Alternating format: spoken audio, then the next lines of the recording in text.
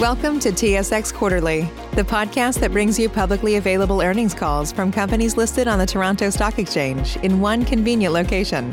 Gone are the days of looking through confusing websites. You'll find the important information right here. Enjoy the call.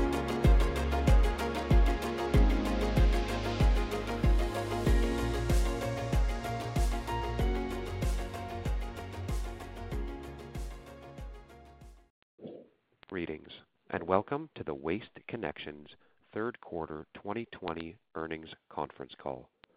During the presentation, all participants will be in a listen-only mode.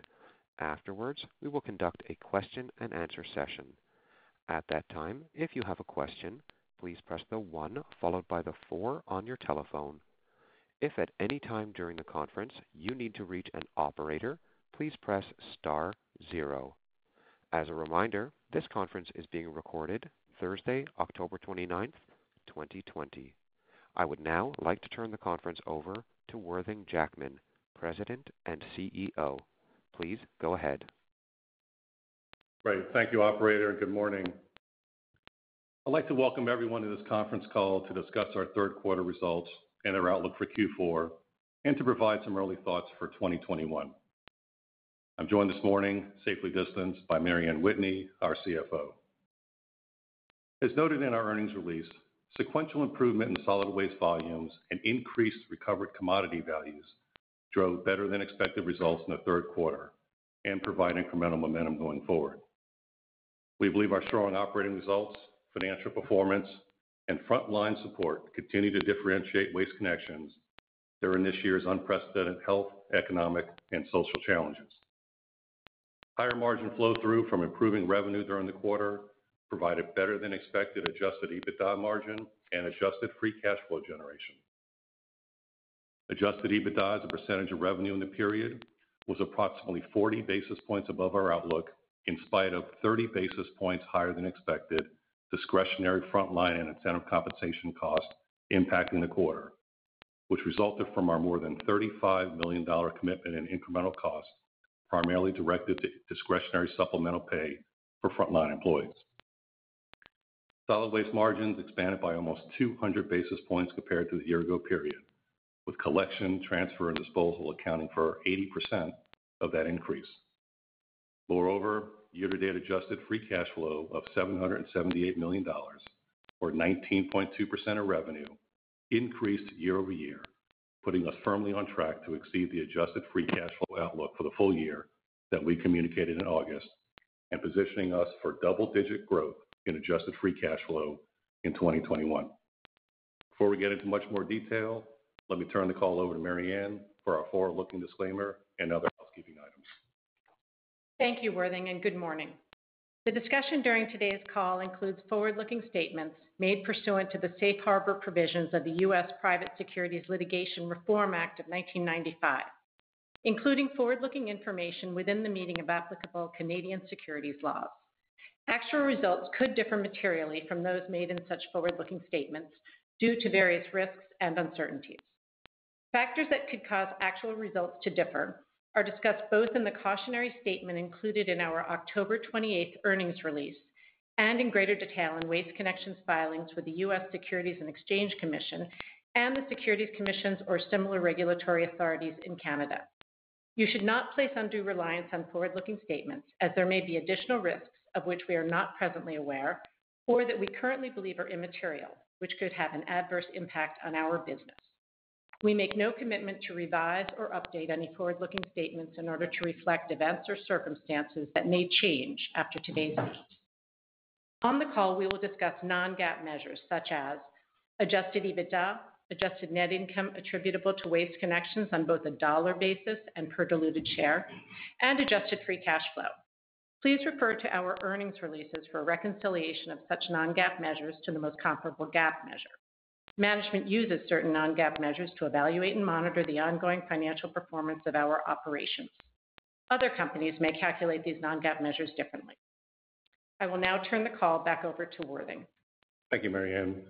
We're extremely pleased by our performance in the third quarter, as our results reflect both the resilience of our solid waste business and the accountability of our over 18,000 employees who have stepped up during such a challenging year. better than expected 390 basis points sequential solid waste volume improvement in Q3 as compared to Q2 drove strong results in the period. The rates of recovery in solid waste revenue largely reflect the extent to which the reopening process has affected economic activity levels following slowdowns due to the closure restrictions or requirements in effect since the onset of the COVID-19 pandemic. The shape and pace of recovery of lost revenue continues to vary by geography, market size, and customer mix. The volume improvement we saw in Q3 was most pronounced in regions which had experienced the greatest impacts from COVID, with Canada showing 750 basis points sequential improvement, in our eastern region, which includes the Northeast U.S., up approximately 600 basis points sequentially. In the aggregate through Q3, about 68% of solid waste commercial customers and 57% of associated revenue in competitive markets we track that had suspended or reduced service had reached out for the resumption of service or increase in frequency, up from 53% and 42% respectively at the end of Q2. Not surprisingly, the most impacted regions accounted for the majority of the Q3 increase, as the less affected markets had already led the commercial revenue recovery we saw in Q2. And the rate of growth in those markets has since slowed, in many cases hitting a near-term plateau in the range of 60 to 65% revenue recovery levels. While the shape and pace of recovery may have varied by region and market, our focus on quality of revenue and cost control has been consistent, as evidenced by the strong underlying solid waste margin expansion during the third quarter, in spite of about 80 basis points in additional discretionary frontline and incentive compensation costs. We are well on the way to meeting our commitment of over $35 million this year in incremental employee support, primarily directed at supplemental pay for our frontline employees. Our safety-focused, servant leadership-driven culture has guided Waste Connections' response to this year's unprecedented health, economic, and social challenges. And that response has resulted in higher engagement, lower voluntary turnover, and improved safety, providing for execution at a high level. Our safety-related incident rates continue to decline, even as economies reopen and volumes return, such that we are seeing incident rate levels at multi-year lows. These improvements have been augmented by a more than 20% reduction in voluntary turnover year to date, as another benefit of a more stable, experienced workforce is fewer incidents and accidents. And we're excited to further improve on these trends as we complete our fleet-wide rollout of the next generation of onboard camera technology that incorporates machine vision and AI. Our commitment to the health, welfare, and development of our employees, environmental stewardship, and the support of our local communities are detailed in our 2020 sustainability report, released earlier this week, which includes long-term aspirational targets and our commitment of over $500 million over a 15-year period for investments to meet or exceed our targets. These investments primarily focus on reducing emissions, increasing resource recovery of both recyclable commodities and biogas, reducing reliance on off-site disposal for leachate, increasing employee engagement, and further improving our industry-leading safety performance. At Waste Connections, sustainability initiatives have always been integral to and consistent with our strategy and focus on long-term value creation for our shareholders. As such, the investments will be undertaken in the ordinary course of business with attractive ROI expectations and are not additive to what we consider to be typical capital expenditures. Looking at acquisitions, we're on pace for another solid year of activity in spite of COVID-related constraints. In fact, the pace of activity has increased over the past few months. Year to date, we have signed or closed 16 acquisitions in 11 states in the U.S. and 1 province in Canada, totaling approximately $135 million in annualized revenue. They include, as noted last quarter, a new market collection, transfer, and recycling company with about $40 million in annualized revenue, and more recently, another new market collection and transfer company with about $25 million in annualized revenue, both of which are on track to close mid-Q4. Dialogue remains as active as we've seen in years, especially with some tax-driven sellers interested in getting deals closed by year-end. Our strong operating performance, free cash flow generation, and balance sheet strength positioned us for a double-digit percentage increase in our quarterly cash dividend. As announced yesterday, our board of directors authorized a 10.8% increase in our regular quarterly cash dividend our 10th consecutive double-digit percentage increase since initiating the dividend in 2010. Still, our dividend remains at less than 25% of adjusted free cash flow. That level, coupled with liquidity of over $2 billion and leverage of about 2.3 times net debt to EBITDA, provides tremendous flexibility to fund both continued outsized acquisition activity and opportunistic share repurchases. Now, I'd like to pass the call to Mary Ann to review more in depth the financial highlights of the third quarter and provide a detailed outlook for Q4. I will then wrap up and provide some early thoughts on 2021 before heading into Q&A. Thank you, Worthing.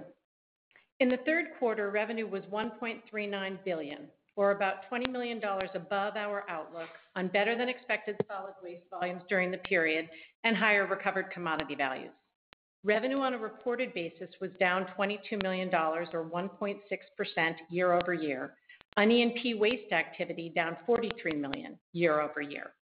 Acquisitions completed since the year-ago period contributed about $47.1 million of revenue in the quarter, or about $44.2 million net of divestitures. Solid waste price plus volume growth on a same-store basis in Q3 was negative 2%, reflecting an improvement of 330 basis points from Q2 and ranging from positive 2.6% in our mostly exclusive West Coast markets to negative 4.5% to 5% in our most COVID-impacted Eastern and Canada regions. Pricing growth overall in Q3 was 3.7%, including core price of 4.1%, partially offset by a 40 basis point reduction in surcharges. Pricing ranged from 2.6% in our more exclusive markets in the Western region to an average of over 4% in our more competitive regions. Solid waste volume growth in Q3 was down 5.7%, ranging from flat volumes in our Western region to down approximately 9% in our most impacted regions in the Northeast U.S. and Canada. As we have noted, our volumes largely reflect the pace and shape of shutdown and reopening activity across our markets, which varies and depends on geography, size, and customer mix in each market. Looking at year-over-year results in the periods on a same-store basis, we saw sequential improvement in Q3 from Q2 in solid waste in every line of business. Commercial collection revenue, which was down 7.6% in Q2, improved by over 500 basis points to down approximately 2.5% in Q3. Excluding the most impacted markets in the Northeast and Canada, commercial collection revenue was up about 30 basis points year over year. Roll-off revenue decreased approximately 8% on pulls down about 7% year over year, and revenue per pull down about 1% on lower weights. This compares to revenue and pulls down 13% and 12%, respectively, in Q2. Solid waste landfill average price per ton increased 4% year over year, on revenue down about 2% on a same-store basis, as total tons declined about 6% year over year, about 400 basis points better than Q2. Q3 MSW tons were down about 3%, special waste was down 9%, and C&D was down 12%. Looking at E&P waste activity, we reported $23.6 million in E&P waste revenue in the third quarter, down about 64% year over year, in line with our expectations on reduced drilling activity, which appears to have found bottom around current levels with rig counts up nominally in recent weeks. Looking at Q3 revenues from recovered commodities, that is, recycled commodities, landfill gas, and renewable energy credits or RINs, excluding acquisitions, in the aggregate they were up about 25% year over year due to both higher RINs and higher recycled commodity revenues due to strong fiber values. Adjusted EBITDA for Q3, as reconciled in our earnings release, was $432.6 million, about $13 million above our outlook due to higher revenue and stronger flow-through from returning disposal and commercial collection volumes, as well as higher recovered commodity values. Adjusted EBITDA as a percentage of revenue was 31.1% in Q3, about 40 basis points above our outlook and down 30 basis points year over year. A 190 basis point year over year improvement in solid waste including a 30 basis point benefit from recycling and RINs, was more than offset by a 130 basis point drag from lower E&P waste activity, an 80 basis point impact from discretionary COVID-related frontline and incentive comp, plus another 10 basis points from the margin dilutive impact of acquisitions completed since the year-ago period. Fuel expense in Q3 was about 3.4% of revenue, down about 40 basis points year over year, on fewer gallons, lower rates, and a CNG credit of about $900,000. We averaged approximately $2.33 per gallon for diesel in the quarter, down about 10% or 27 cents from the year-ago period. Our effective tax rate for the third quarter was 17.6%, slightly lower than expected. GAAP net income per diluted share was 60 cents, and adjusted net income per diluted share was 72 cents in the third quarter. Adjusted net income in Q3 primarily excludes intangibles amortization and other acquisition-related items. Year-to-date adjusted free cash flow of $778.4 million, or 19.2% of revenue and 63% of adjusted EBITDA, was up $15.5 million year over year in spite of lower EBITDA, given the benefits of working capital, including reduced DSOs, and the deferral of payroll taxes as provided for by the CARES Act. As noted earlier, given our outsized conversion of adjusted EBITDA to adjusted free cash flow, we are well on our way to exceed the full-year outlook for adjusted free cash flow of $805 million to $835 million that we communicated in August. Debt outstanding at quarter end remained at about $4.7 billion. As Worthing noted, total available liquidity remains over $2 billion, including cash balances of $859 million. Our leverage ratio, as defined in our credit agreement, was about 2.7 times debt to EBITDA, and on a net debt basis, our leverage remained at around 2.3 times debt to EBITDA at the end of Q3. Our current weighted average cost of debt is approximately 3.3%, with essentially all of our debt at fixed rates. I will now review our outlook for the fourth quarter 2020. Before I do, we'd like to remind everyone once again that actual results may vary significantly based on risks and uncertainties outlined in our safe harbor statement and filings we've made with the SEC and the securities commissions or similar regulatory authorities in Canada. We encourage investors to review these factors carefully. Our outlook assumes no significant change in underlying economic trends. It also excludes any impact from additional acquisitions that may close during the remainder of the year and expensing of transaction-related items during the period. Revenue in Q4 is estimated to be approximately $1.335 billion. We expect solid waste price of approximately 4% and volumes of approximately negative 6%. Although we haven't seen a weakening in volumes, we think it's appropriate to remain cautious, as we have throughout the pandemic, given concerns about additional shutdowns or other restrictions potentially being imposed, especially as we head into the winter months. In addition, we expect revenue from both resource recovery activities and E&P waste to remain similar to Q3. Adjusted EBITDA in Q4 is estimated to be approximately $400 million, or about 30% of revenue, which would be down 80 basis points on a reported basis and down just 30 basis points year over year, adjusted for the 50 basis point benefit from CNG in 2019, which resulted from the 2-year catch-up in CNG credits in that period. Our outlook cautiously assumes that certain costs, such as medical, which was down 30 basis points as a percentage of revenue in Q3, become headwinds in Q4 in the event that deferred or discretionary individual spending patterns should change. Depreciation and amortization expense for the fourth quarter is estimated to be about 13.8% of revenue.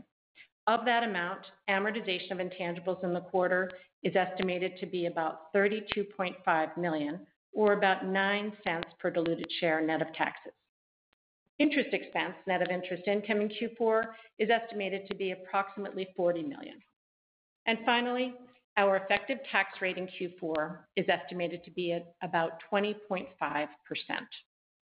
And now let me turn the call back over to Worthing for some final remarks before Q&A.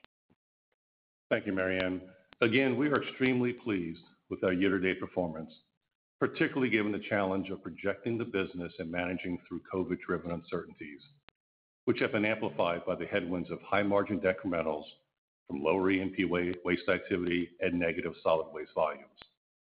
In spite of it all, we have continually raised the bar and consistently beaten our expectations.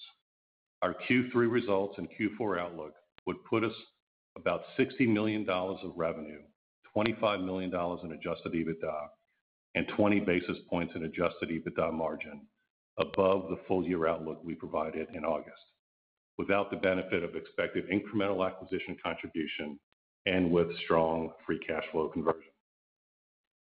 In this evolving environment, our employees have remained focused on controlling what they can with an uncompromising commitment to protecting the health and safety of their colleagues, providing the highest level of customer service, and supporting the communities we have the privilege to serve.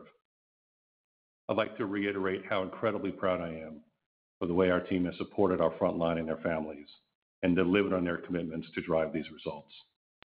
We've always maintained that at Waste Connections, it's our people who are our greatest differentiator, and this year has made that all the more important and apparent. As we look ahead, we expect to emerge from this challenging period better positioned financially, with tremendous flexibility with respect to capital allocation, and operationally, with higher operating leverage and solid waste and both safety-related incidents and voluntary turnover levels already achieving multi-year lows. We expect to expand reported margins in 2021 and capitalize on additional growth opportunities. Moreover, given the strength of our year-to-date adjusted free cash flow, we are well positioned for double-digit percentage growth in adjusted free cash flow in 2021. Although we won't provide formal outlook for 2021 until next February, we're able to provide some early thoughts, assuming no change in the current economic environment. In summary, we believe 2021 likely sets up for solid waste price growth to range between 3.5% and 4%, with volumes expected to turn positive after we anniversary the start of the pandemic. Price-led organic growth and high flow-through from improving volumes should drive underlying margin expansion in solid waste collection, transfer, and disposal, in spite of the hopeful return of certain discretionary expenses that we either reduced or eliminated this year due to the pandemic, or the normalization of other expenses that declined as a result of the shutdowns. In addition, depending on the level of activity between now and year-end, we could enter 2021 with more than 2% in revenue growth in place from completed acquisitions. We would expect to have better visibility on the tone of the economy and expected acquisition contribution, E&P waste activity, and recovered commodity-driven revenue in February when we provide our formal outlook for the upcoming year.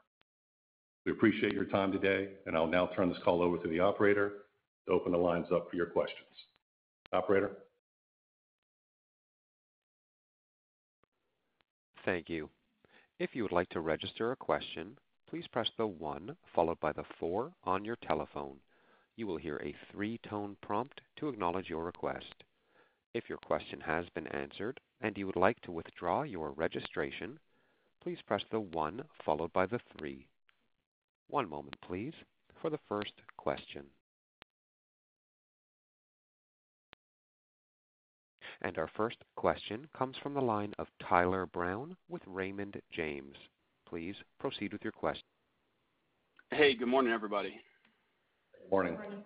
Hey, Worthing. So thanks for the details about the recovery. It feels like things are, kind of on track here. And I appreciate that 68% of the paused commercial customers have returned. And maybe you guys gave this figure a couple quarters ago, but what % of the commercial book is that applicable to? And at this point, based on the intelligence that you have, how do you feel about that last 30%? Is it structurally gone, or do you still feel like there's some of that will come back? Yeah, so Tyler, good question. So where we track it, obviously, is where we have a sales force that we can track account by account and account by account recovery and the payouts for that. That probably accounts for about 80% of our commercial business. Because obviously in markets where we have franchises, we do not have salespeople. We have 100% of the business. And so that accounts for about 80% or so of the commercial activity. Look, it's hard to say with regards to those that have not returned yet. We definitely assume that, there's some permanently closed shops, right? And it's hard to anticipate or project that those shops reopening and returning. So if this is a new jumping off point, perhaps there's incremental positive volume growth next year. If through another stimulus plan, those shops try to get recharged and reopened. But without a doubt, there'll be casualties in small business as a result of the pandemic. And we're not going to sit here and project a percentage recovery in that because, to your point, I think some of that's permanently gone.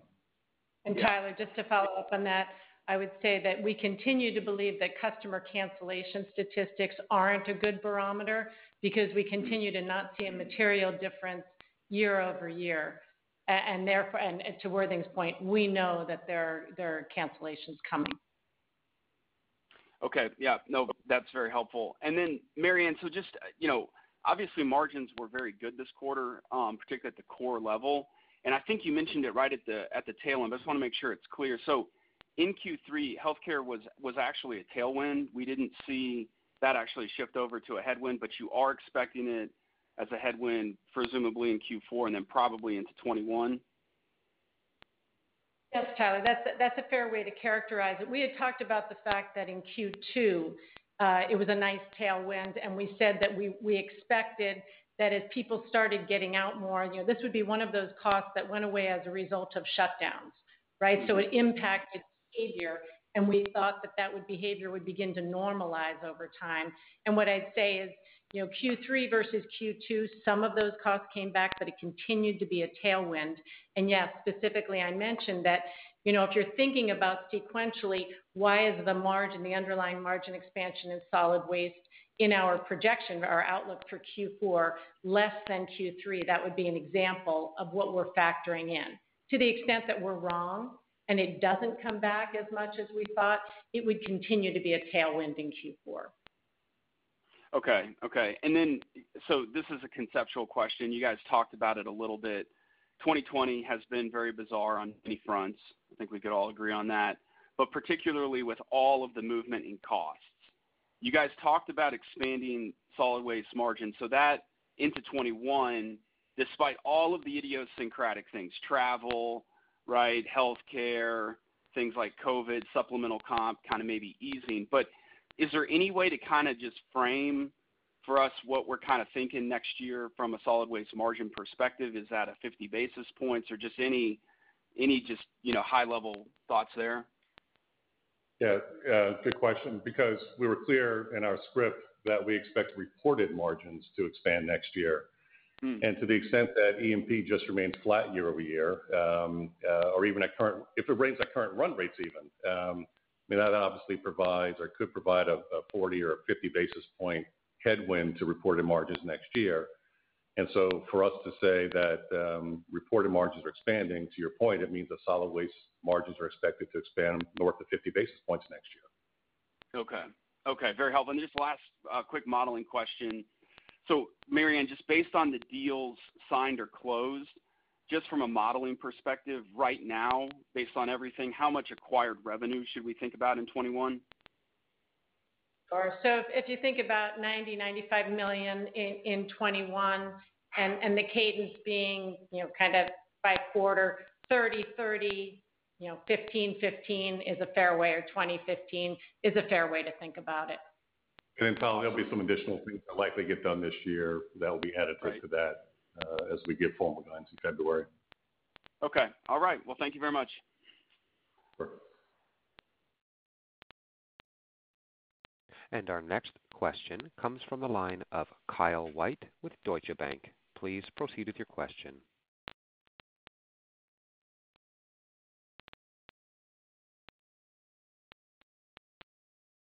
Pardon me, Mr. White, your line is open.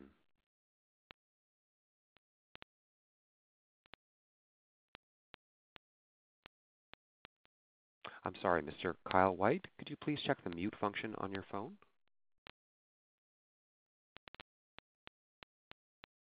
I'm sorry, sir, we're unable to hear you. We'll move on to the next question. And our next question comes from the line of Jeff Goldstein with Morgan Stanley. Please proceed with your question. Hey, good morning. I'm going to ask the recovery Jeff. question. Morning.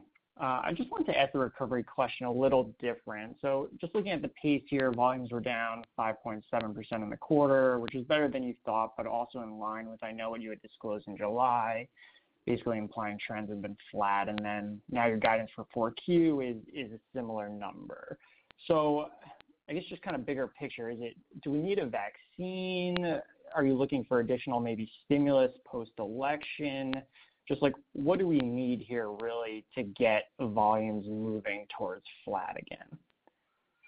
Yeah, well, again, I think it's the anniversarying, as we said all along, of the pandemic, right? I mean, the pandemic started hitting numbers in middle of March, and so once we get through Q1 and we fully anniversary the effects of the pandemic, volume should start turning positive in Q2.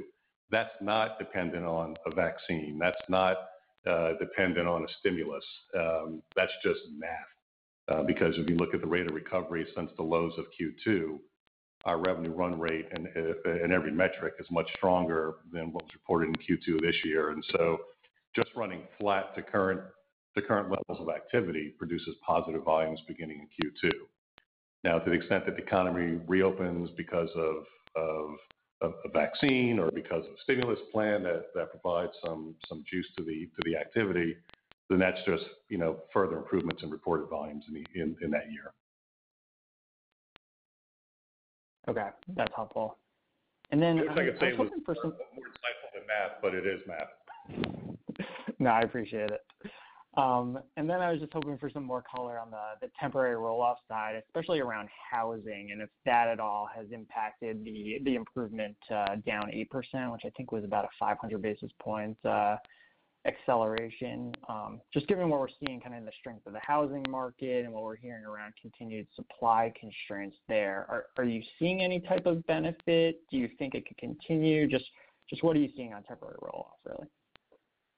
Sure. So to your point, we did see nice sequential improvement in roll-off. I'd say that certainly that the housing can be a factor on that. There's also just the reopening. And I look at, for instance, where that sequential improvement was strongest, and it was in Canada, by way of example, where you had the whole holistic shutdowns of economies, and there was arguably some pent-up demand when they turned things back on, and we saw construction projects that had been put on hold get restarted. And so I'd say that was as much a factor, if not more, than, for instance, the housing numbers getting a little better. I'd say the other thing that stands out is I just think in general are the best volumes we continue to see are on the West Coast, where I'd say that over the past few quarters we have seen that return of housing did help those numbers. So it's a factor, but it's one of a few different factors that I think are driving that sequential improvement. I know it feels like this has been a dog year with regards to remembering things, but recall when the shutdowns happened in Q2, not every state or shut down construction as well, right? Washington, for instance, was a state that shut down construction as part of the pandemic. And so you saw a large snapback in Q3, sequentially Q2 to Q3 in Washington. Canada the same way. We look at Ontario or Quebec especially, which shut down construction activity as part of the closures. And to Mary Ann's point, as those reopened, obviously you have a snapback sequential improvement Q2 to Q3 in that area as well. All right. Appreciate the color.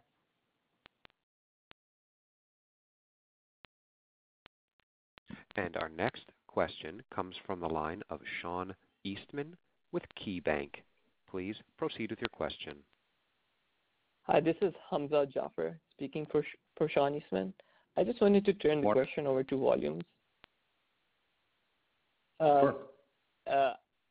So last quarter we talked about a monthly volume trend. I was just curious if you could give us more color on September. And we've seen this deurbanization trend this year, but it remains to be seen. I was just curious if you could think Waste Connections has been benefiting from this dynamic with such a significant amount of volume driven by secondary markets and whether you think this could be a nice tailwind for the business in the coming years. Yeah, well, the first and the secondary markets, as we laid out in the script, a lot of those markets were not as heavily impacted in COVID, and were kind of early to recover most of what they had lost in Q2, and that was a big contributor to Q2's uplift. We still continue to see volume strength in those marketplaces, and in many of those markets, we expect positive volume potentially in Q4. And so, while most of those reflected that flat volume year over year in Q3, that continued momentum could turn positive in Q4. With regards to the current trends, again, I think we laid out in our outlook that we still expect volume declines to be about 6%. We're probably running a little bit better than that as we sit here today. But as Mary Ann pointed out, it's important to stay cautious as you look ahead, given the winter season that we're entering into. And so obviously, if the trends that we see right now continue through the balance of the quarter, we should set ourselves up for a nice repeat on the top line with regards to revenue reported versus expectations. Got it. Thank you. And then just level setting on the M&A environment. Clearly, the election and policy is a big variable.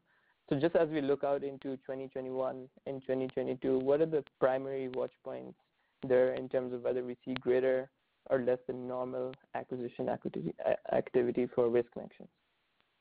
Sure. If you look at this year, I mean, look, in spite of pandemic, this will be an above average year in total revenue activity for us, and what I would call an average year, a typical year with regards to number of transactions. I mean, this year we'll get probably 3 or 4 transactions done in that 25 to 40 million range. We'll probably get a dozen or more tuck-ins done as well.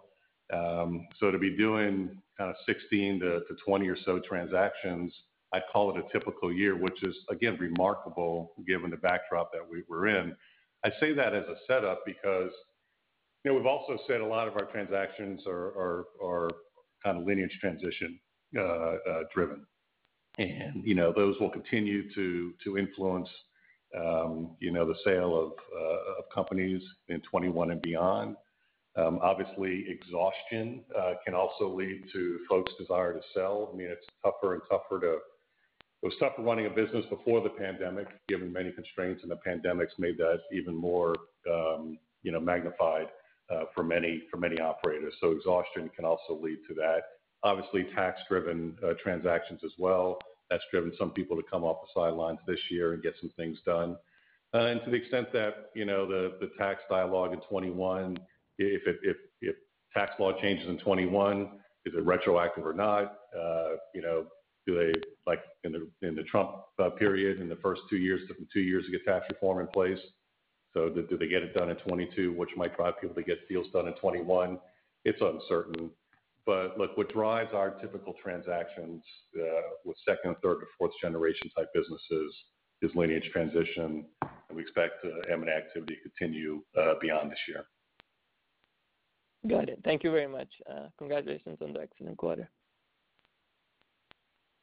Thank you.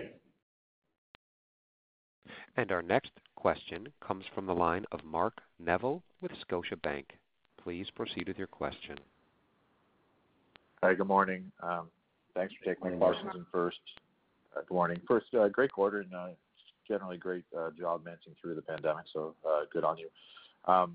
Maybe just going back to the recovery, and I apologize if you touched on some of these points, but just from a high level, I'm just curious, in the markets that were sort of first to open, are you still seeing sort of month over month, week over week, sort of sequential improvements in the volume recovery, or is there certain markets where you're sort of finally sort of hitting a ceiling? And then, I guess, similar type question to the markets that are slower to open or reclosing, like here in Montreal. I'm just sort of curious, sort of how, not Montreal specific, just generally, how much sort of room upward is there before you sort of get to sort of a more normalized or sort of to where the other markets may be? Sure. So happy to cover that, Mark. So what we said was that in the aggregate, the recovery of revenue in the commercial markets we track is about 57%. And I would break that into the ones, as you described, had come back more quickly and were less impacted. So the less impacted markets are in the low to mid 60s, about between 60 and 65% recovered, as contrasted with what we would describe as the more impacted, Canada, the Northeast US, are in the low 50s. So that's the delta we're seeing that remains between those two buckets, if you will. And to your question about the rate of recovery, we've absolutely seen that slow down and in those less impacted markets. And that, as Worthing described in his remarks, that really what led the Q2 recovery were those markets, and that what led Q3 were the more impacted markets. We talked about the sequential improvement in Canada, for instance, being 750 basis points overall volumes, and our eastern region, 600 basis points. You contrast that with, say, a 300 basis point improvement in a place like the West Coast or our southern region. I look at individual markets. A place like Toronto, which through Q2 had about 30% recovery, is now in that low to mid 50s. So a perfect example of one of those impacted markets coming back strong in Q3. And I'd contrast that with, for instance, North Texas, in a place like Dallas, where through Q2 they were already back to the low to mid 50s, and now they're back to the low to mid 60s, again, in line with the average we're seeing in those markets. So I think that speaks to the flattening. And again, we don't know where the ceiling is. We describe it as a near-term plateauing because that's what we've been seeing over the past few months. Yeah, no, okay, that's super helpful. I'm sorry, in those markets, the low 60s or 60, 65 Dallas, again, is there still, again, maybe you just answer the question, but is there still sort of sequential improvements happening there, or is it really just leveled off almost completely? Again, to be clear, we saw it throughout Q3, and there's still opportunity, right? Because you have various markets within those buckets, and for instance, New York City. I talk about this. Hey, these impacted markets are on average around back 50-55%. New York City's still the mid 30s. And so it's our fastest growing market right now.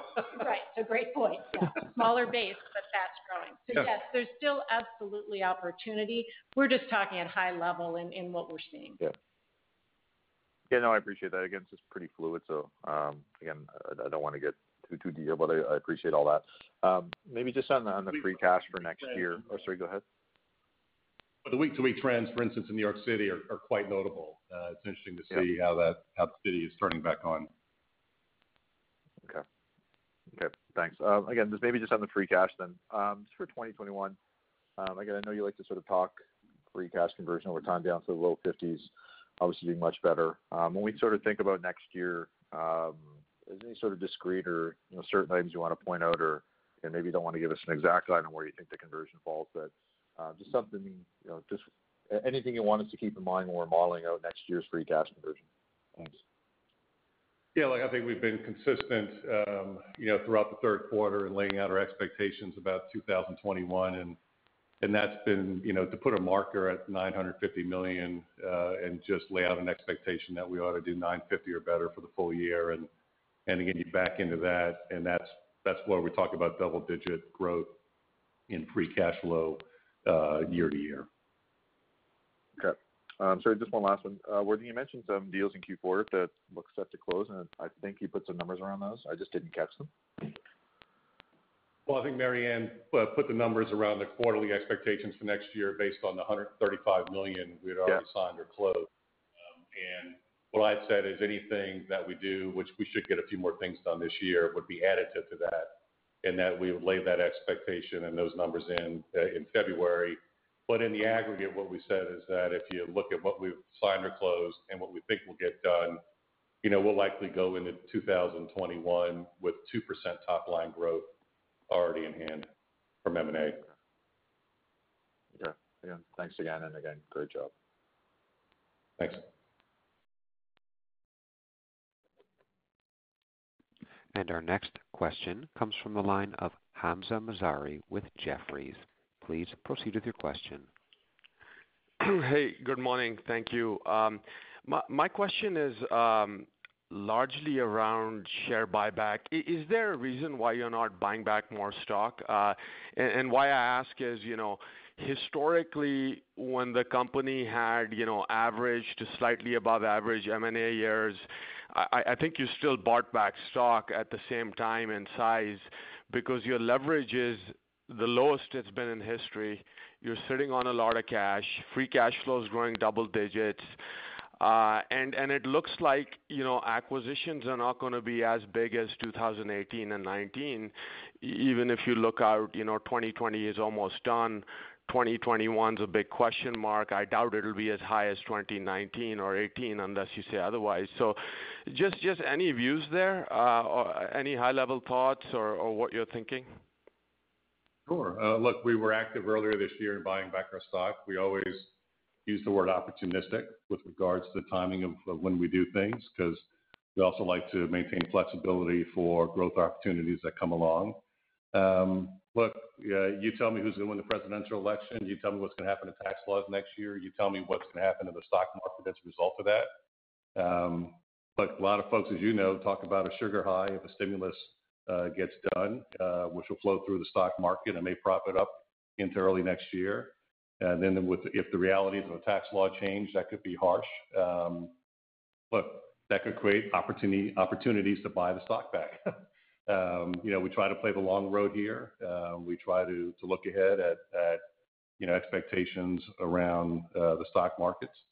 I'd rather be patient and buy right than just be a willy-nilly buyer at any price every day.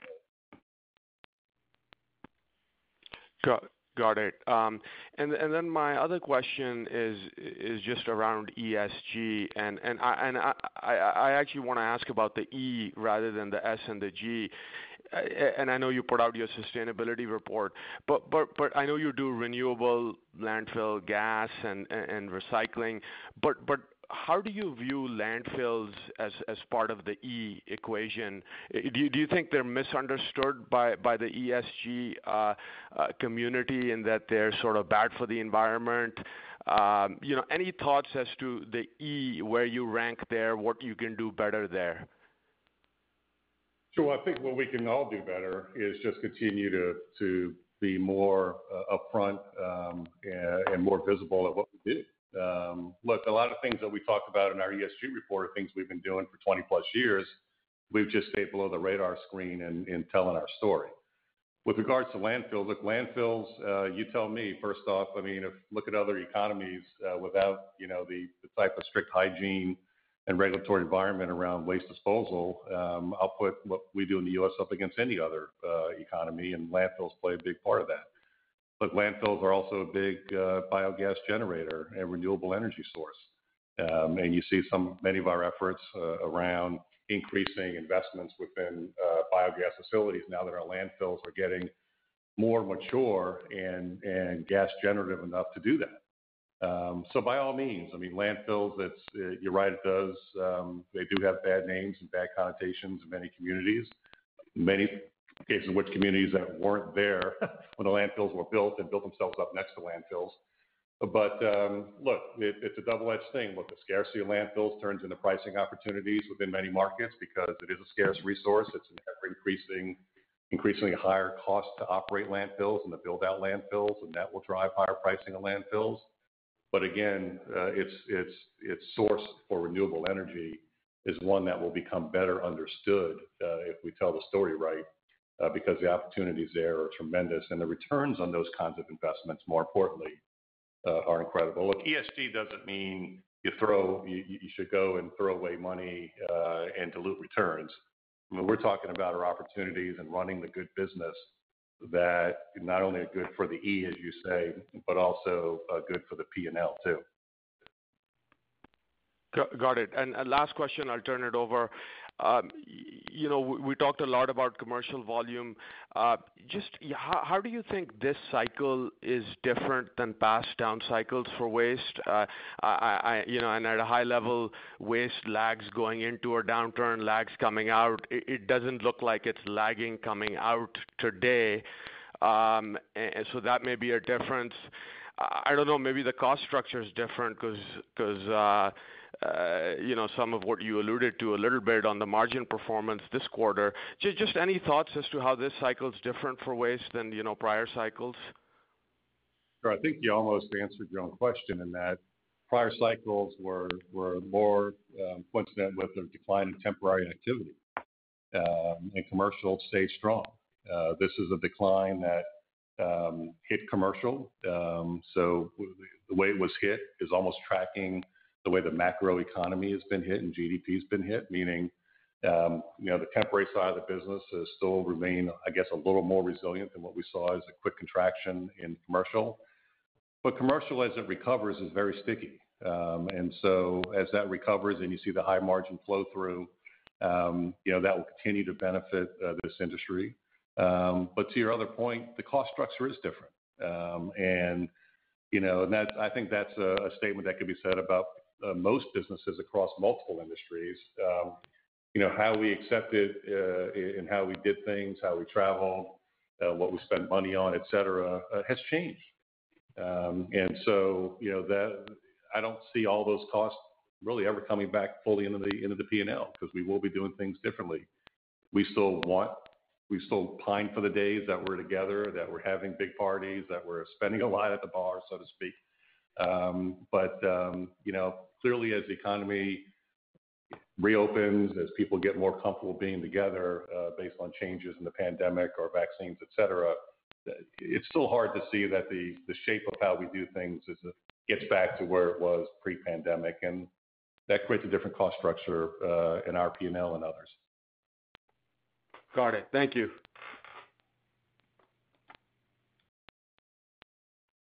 And our next question comes from the line of Kevin Chiang with CIBC. Please proceed with your question. Hi, good morning, Worthing, Marianne. Congrats on a good quarter there. Maybe if I could just dig into some of your assumptions, I guess, for volumes in the fourth quarter, and maybe specifically, I appreciate the conservatism, just given all that we don't know and some of the rollbacks in the reopenings in some of these economies, like here in Canada and I suspect in parts of the U.S. Has that changed how you think about maybe your bad debt assumptions as you get through the winter season? Just anecdotally here in Toronto, a lot of small businesses have been pretty clear that if they have to get through another shutdown, they probably don't make it through the other side of this, through a tough winter season. Just wondering how you're looking at your bad debts over the next quarter or two. Sure. So interestingly, Kevin, we talked about bad debt last quarter as being one of the costs, if you will, of COVID, and it's actually come down this quarter, and it's actually closer to a more normalized rate for us. And we've talked about DSOs coming down as well. A portion of that would be E&P, of course, and it's also solid waste. What we're finding is that as customers come back, they're paying us. Right? So we're seeing the recovery of volumes. Coincidental with that is a reduction in bad debt. So that's encouraging. And to your point about those customers who aren't going to come back, as I said earlier, we're mindful of the fact that cancellation rates are still what I would say is artificially low. And so that's why we're not baking in more recovery. And we think it's prudent at this point to kind of think in terms of current levels remaining the same. So I'm not expecting any big bad debt comeback, but I'm not expecting it to get materially worse from here at this point. Yeah, we've been cautious in how we positioned ourselves for potential deteriorizations in bad debt. Okay, that makes sense. Sounds very prudent as well. Yeah, so we're already positioned for that, and if it's not as bad as we think, again, that would be upside. Maybe my second question here, and I think Mark was asking about the free cash flow. If I just take, and I know you'll exceed it just based on your comments today, but if I look at your free cash flow guidance, I guess your conversion from the outlook you provided last quarter, it's about 52% of EBITDA. You're tracking well ahead of that through year to date. You're getting good flow through, even with the challenges of E&P. If I ask this question maybe a different way, do you think you can get back to like a mid 50% free cash flow conversion of EBITDA, even with E&P sitting where it's at today, just given how strong your conversion has been through a very challenging year already? Yeah, well, look, we've always said, own us for 50 to 52, love us in the years we do 55, right? And so I would never model do a long-term model like that consistent 55%. Obviously, things can change as you look ahead, whether it be tax law changes in the U.S. around bonus depreciation as those wean off in 23. Changes in tax rates obviously could influence that a little bit as well. So look, we're still comfortable in that longer-term view of 50 to 52%, even without E&P coming back. Obviously, to your point, if E&P comes back, that's another potential boost and a tailwind to get that higher as well. But look, we're already well positioned to do the upper end of that or better this year. That is still leaps and bounds ahead of our peers. And the years that we do better than 52%, we'll take that and enjoy it. For sure. And maybe just one housekeeping question for me, and maybe this to Marianne. I did, maybe surprising to me, I did notice the core price sequentially did improve in Canada. I'm just wondering if that's just a reflection of that sharp volume rebound you noted that you saw in Q3, or is there anything unique that happened in Canada in the third quarter? Sure. So good point, Kevin. You did see that increase, which went counter to, right, the rest of the price movement, which of course is playing out as we expected, right, that it's stepping down. In Canada, you had some PIs that were pushed out last quarter that got implemented in Q3, and so that's why you saw that. It dropped a little lower in Q2 than we would have otherwise planned and came back a little in Q3. It was a conscious decision to defer those price increases. Perfect. That makes a ton of sense. Thanks, and that's all my questions. Great quarter.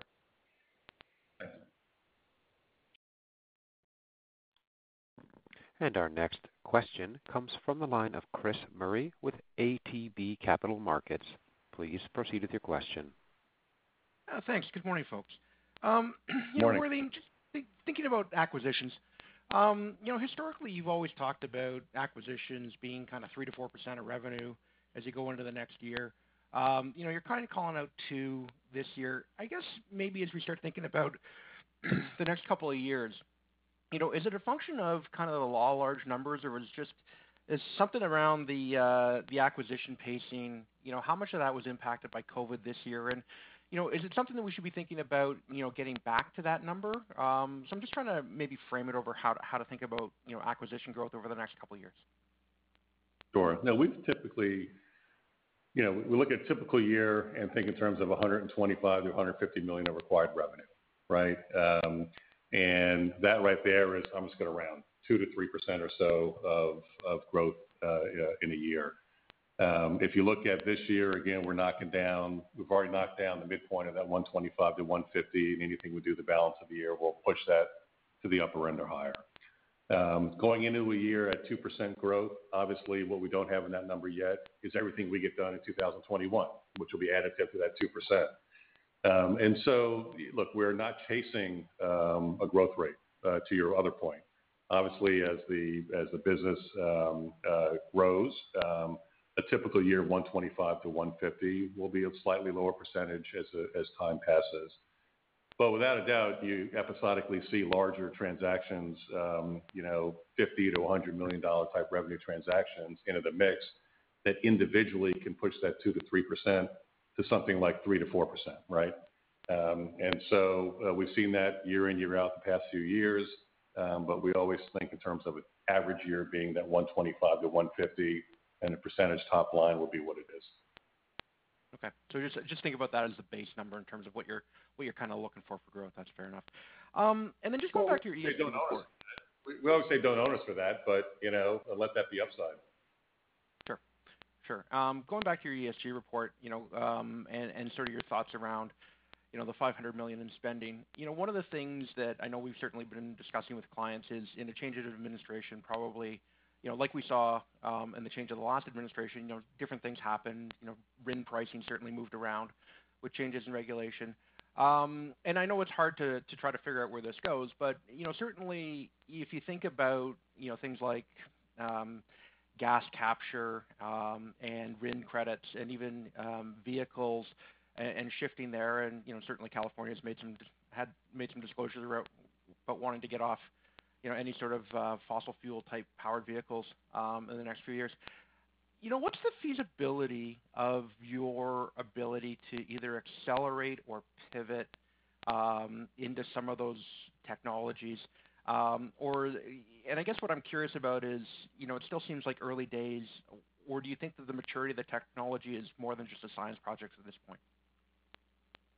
No, look, to some of your observations with regards, for instance, to gas, the maturing of our landfill network creates more opportunities looking ahead for biogas capture investments with very attractive ROIs than the rearview mirror, right? And so we are very bullish on that. And that's obviously, you mentioned the changing administration.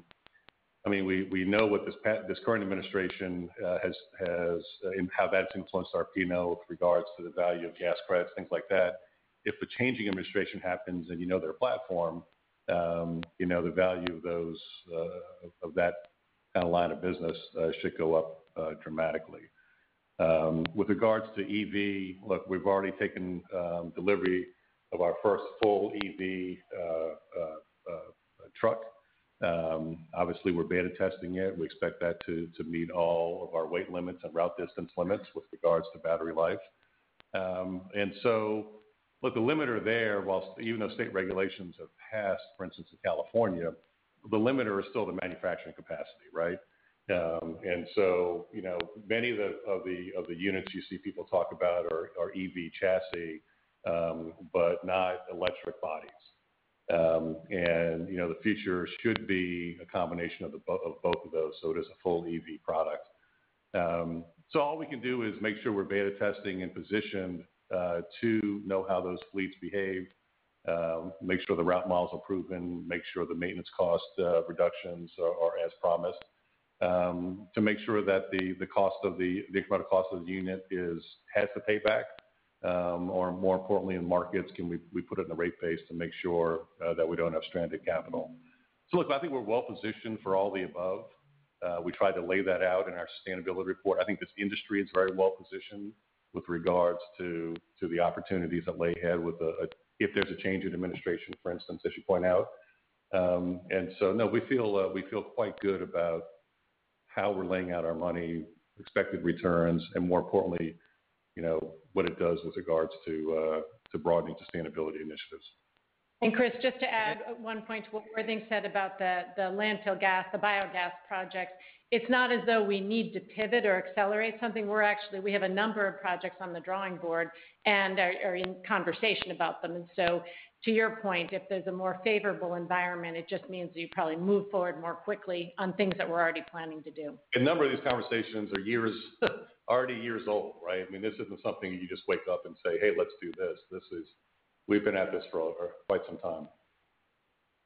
Yeah, no, that was actually my point. It's kind of nice that everybody says let's go green tomorrow, but it takes some time to get done, right? So, and you worry about the technology and how resilient it is before you apply it. So, anyway, thanks, guys. Well, look, we just put I think probably one of the largest robotic orders in for our recycling facilities.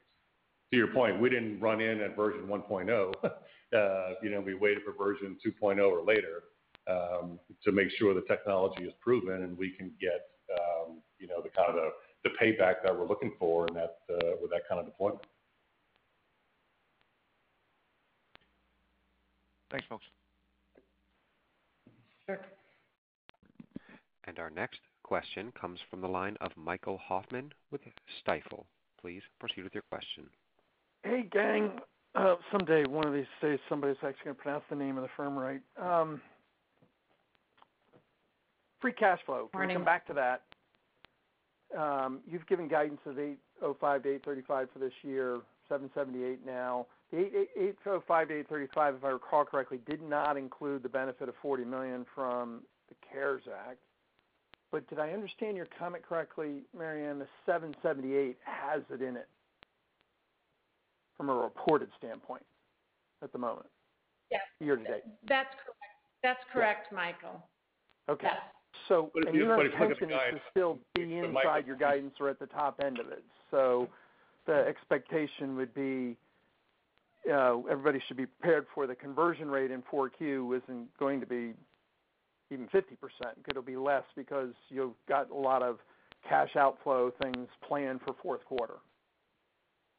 That's a fair way to think about it, Michael. Yes, that would be the math behind still achieving. We said we're positioned to exceed the 805 to 835, but so if you took the high end or just above that and use that conversion rate, it would absolutely be below what we've demonstrated our ability to do this year, which says we are paying out more outflows in Q4. Yes. Right. Yeah, just applying 52%, the upper end of the 50 to 52% range to our year-to-date EBITDA plus our guided Q4 EBITDA, and you'll get a number above the 835. That was the prior upper end of our original range. Right, and you've always talked about Worthing. What are you even getting credit for exceeding that number this year? So prepay everything you can, pull forward capital spending. So to that end, what is your revised view of cash flow from ops and capital spending for 2020? Well, it really depends on what we can take delivery of. I mean, we've already put another $20 million of orders out there for fleet and yellow iron. We're trying to take advantage of some units that fit our specs that are still sitting on some lots out there. If we can get that in there, that'll be a kind of a nice head start to the outlays for 2021. Obviously, taxes go up in Q4. There's another cash tax payment due middle of December. The size of that's hard to determine because obviously, if that yellow iron and fleet comes in, that'll increase the bonus depreciation. Acquisitions, if they get done prior to that date, that increases the deductibility of acquired capex. And so there are a lot of moving components in this thing, but what we know is that, to your point, we can manage where we want to come out at year end based on the flexibility that we have. It's a better conversation to have than asking, can you make your number? Right. Yeah, no, I get that. I just, you've given us a double-digit improvement year over year, 950. If I just use 10%, I'm at 865 is the starting number. But I'm also curious, why not prepay the CARES Act instead of just having this lingering around in the numbers for 2 years? We have a lot of flexibility to do a lot of things, Michael. Okay. You were very clear about telegraphing for the market in 2020 how to think about the cadence of price and volume trends. And I know you don't have a guidance out, but is there anything that should be noted about how to think about cadence for 21? For instance, 1Q is ugly in volume, but 2Q is positive, so the first half kind of nets itself out, and then the second half's positive. Is that the right way to think about it? And then price. Sorry, go ahead. No, sorry, I didn't mean to interrupt. I was going to say yes. I mean, that's just the way I would characterize the volume side. And as you'll recall, in kind of a typical year for us, pricing, the cadence is that on a reported basis, it always starts out high in Q1 and decreases over the course of the year, just really relating to the size of the denominator and the timing of our price increases, which the majority of which are put in early in the year, mostly in Q1. So, the 3.5% to 4% that Worthing talked about for price next year, if you started at the high end there and worked your way down to the lower end, that might be a fair way to think about the cadence for next year. And to your point, volumes are negative in Q1, turn positive with the easiest comp in Q2, right? And then you see to the extent there's any reopening or improvement, more positive volumes in the back half of the year.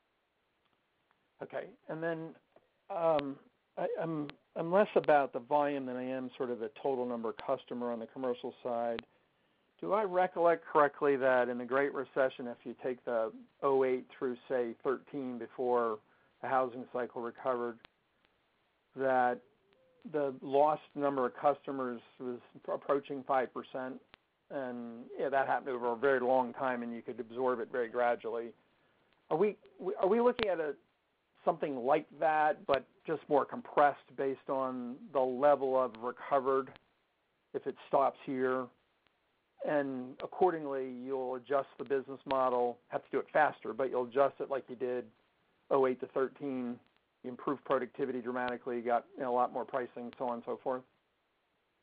Well, the adjustment's already in place, and I think you see the strength of the flow-through and the shape of the cost structure by just even at the current levels with 65% or so of the customers that have reached out and 55 or more percent of the revenue, you see a 200 basis point margin improvement year over year. So I think the performance is already there to see. You're right that in the Great Recession, it was about a 5% loss in revenue.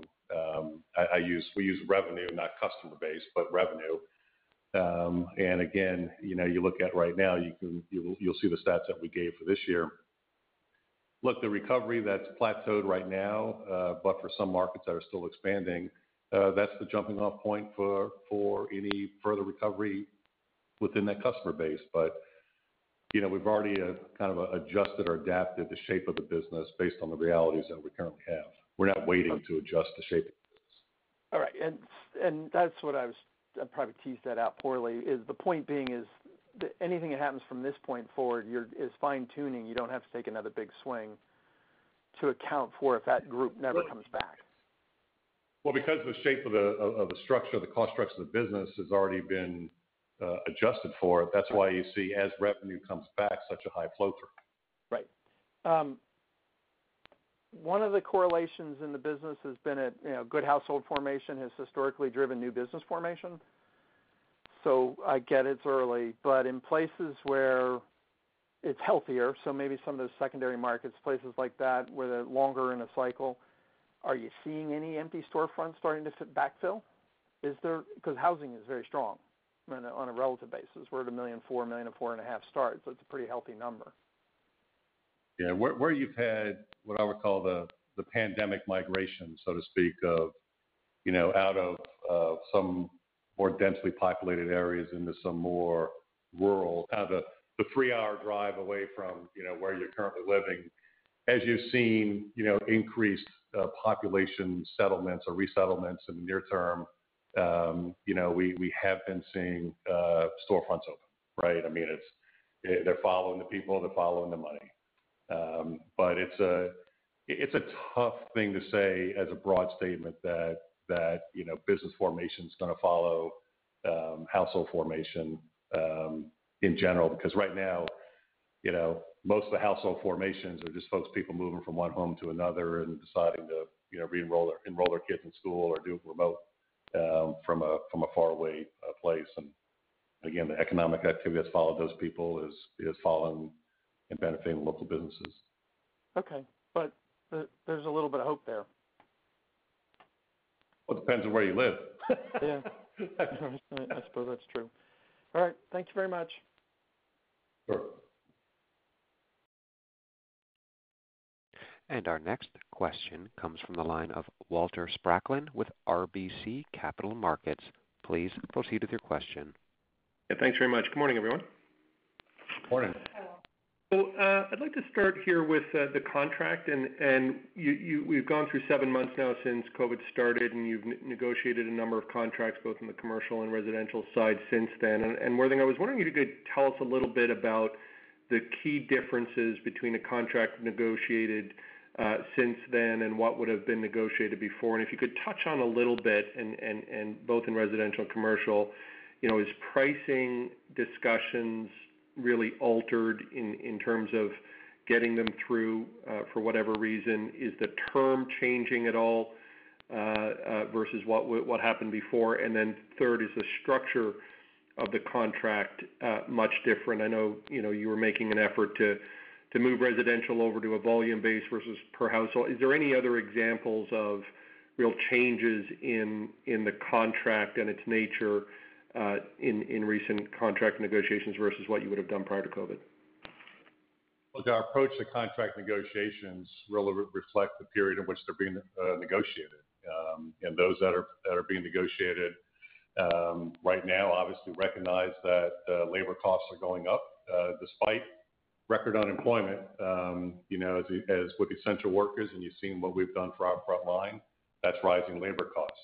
Obviously, right now we're mindful of the shift that's already occurred into higher loads within the residential. That's impacting those residential contracts. Obviously, you've seen the increase in cost to handle more contaminated waste streams within the recycling side of the business. And so the cost of recycling has gone up, and many of the contracts that are up for renegotiation were originally done back when China was still open, and the cost and the profile and shape of the recycling business is fundamentally different. And so a long way of saying that many of the contracts that are getting renegotiated or discussed now, the cost structure is fundamentally different than where it might have been 7 or 10 years ago. The type of fleet that is being asked for today versus what was running under the current contract, if you have to switch over a fleet, makes it even more expensive. And so, no, the dialogue is dynamic. It's reflective of the times we're in right now. And you've seen, in many cases, easily double-digit increases in pricing because of those inputs. Commercial right now, I mean, that dialogue hasn't changed. You see the strength of the price that we have right now, and especially the spread to CPI. I'd say, one of the biggest areas that we do well in is competing for accounts that have been poorly serviced. And we see those opportunities across multiple markets. And again, that's a tip of the hat to all of our frontline folks that show up every day and service their accounts and give us a good reputation in those markets and provide opportunities for our sales force to take advantage of that and gain share where possible. That's great color.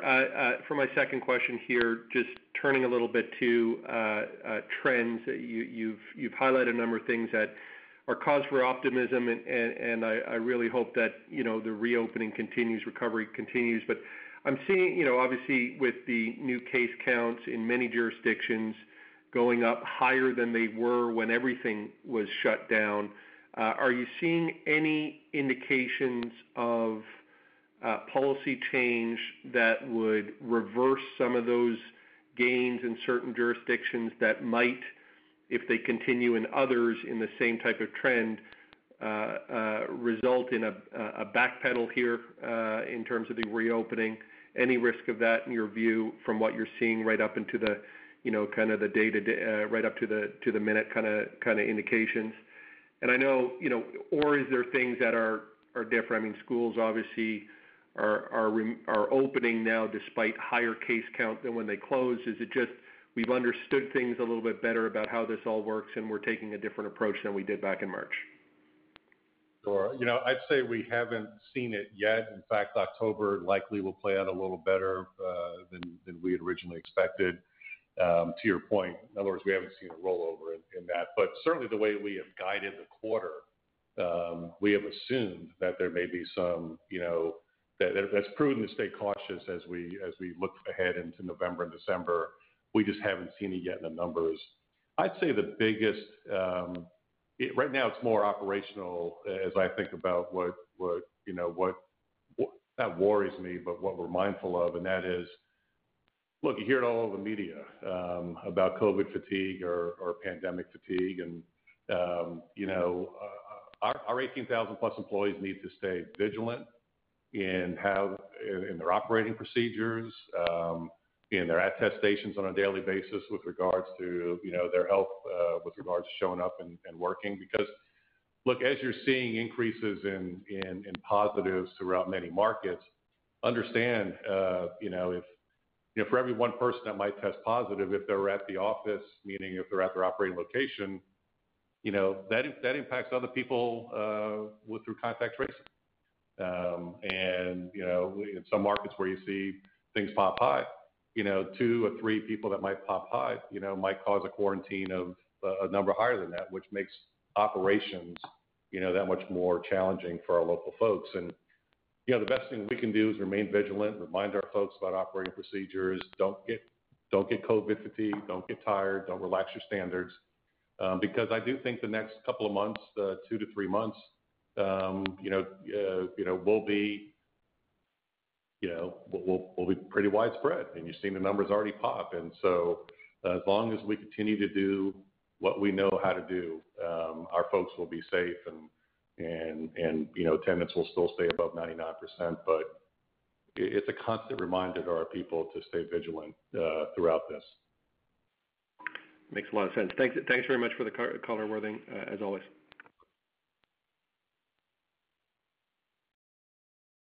And as a reminder, if you'd like to register for a question, it is the 1 followed by the 4.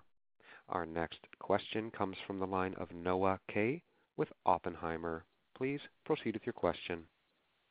Good morning, and thanks for taking all of the questions here today. So I'll just keep mine to one, and it follows right up on Walter's, which is you've got obviously this risk of rising cases again and what that might mean in terms of slowdown in activity or potential lockdowns.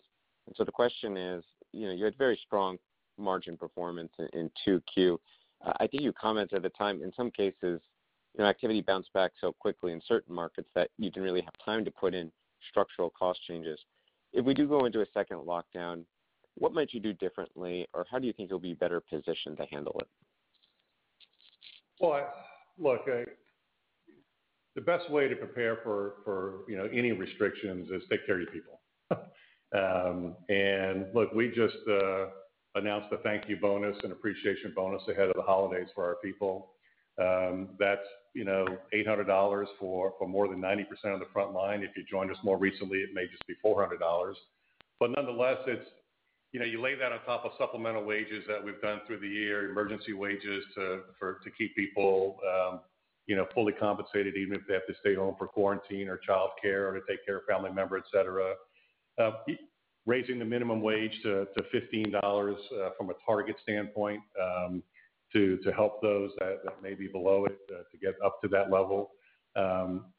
These are all things that you've got to do to position our people to strengthen their kind of mental fortitude for the challenges that lay ahead. And by getting ahead of with a thank you bonus ahead of the holidays, we felt that was another way to show a support to get people, steeled, so to speak, for what's ahead. And so if you focus on your people and you strengthen their commitment, their health, focus on their health, their welfare, look, our people want to serve their communities. And to do that, they need to be positioned to stay healthy, to stay financially sound. And certainly that's the way we're looking at the next the challenges of the next 2 to 3 months. Stay ahead of it in your support. Don't lag it. And Noah, just to follow up, you made reference to the fact that the nice incrementals as those volumes came back and the commentary around not having structurally really changed the business. That's actually a good sign. What it meant is that there was such a small reduction in volumes that there really wasn't the need or the opportunity, said another way, to do something like a reroute. So it's not as though it's an issue of not being prepared. The good news is most of the markets weren't that impacted. Clearly, not that we're looking, for this, but in those more impacted markets, that's where you do make the changes and you actually make cuts. And so clearly, if that was a scenario, we would approach it the same way we have this time around. Makes sense. Thank you both. Thank you. And Mr. Jackman, there are no further questions at this time. I will turn the call back to you. Please continue with your presentation or closing remarks. Thank you, Jason. Again, if there are no further questions, on behalf of our entire management team, we appreciate you listening to and interest in the call today. Mary Ann and I are available today to answer any direct questions that we did not cover that we're able and allowed to answer under Reg FD, Reg G, or applicable securities laws in Canada. Thank you again. We look forward to speaking to you at upcoming virtual investor conferences or on our next earnings call. Stay safe and healthy. That does conclude the conference call for today. We thank you for your participation and ask that you please disconnect your line.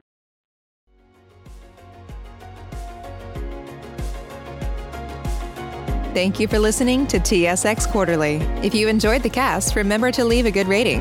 And remember, for any additional inquiries, please consult the company's investor relations section on their website. See you next time.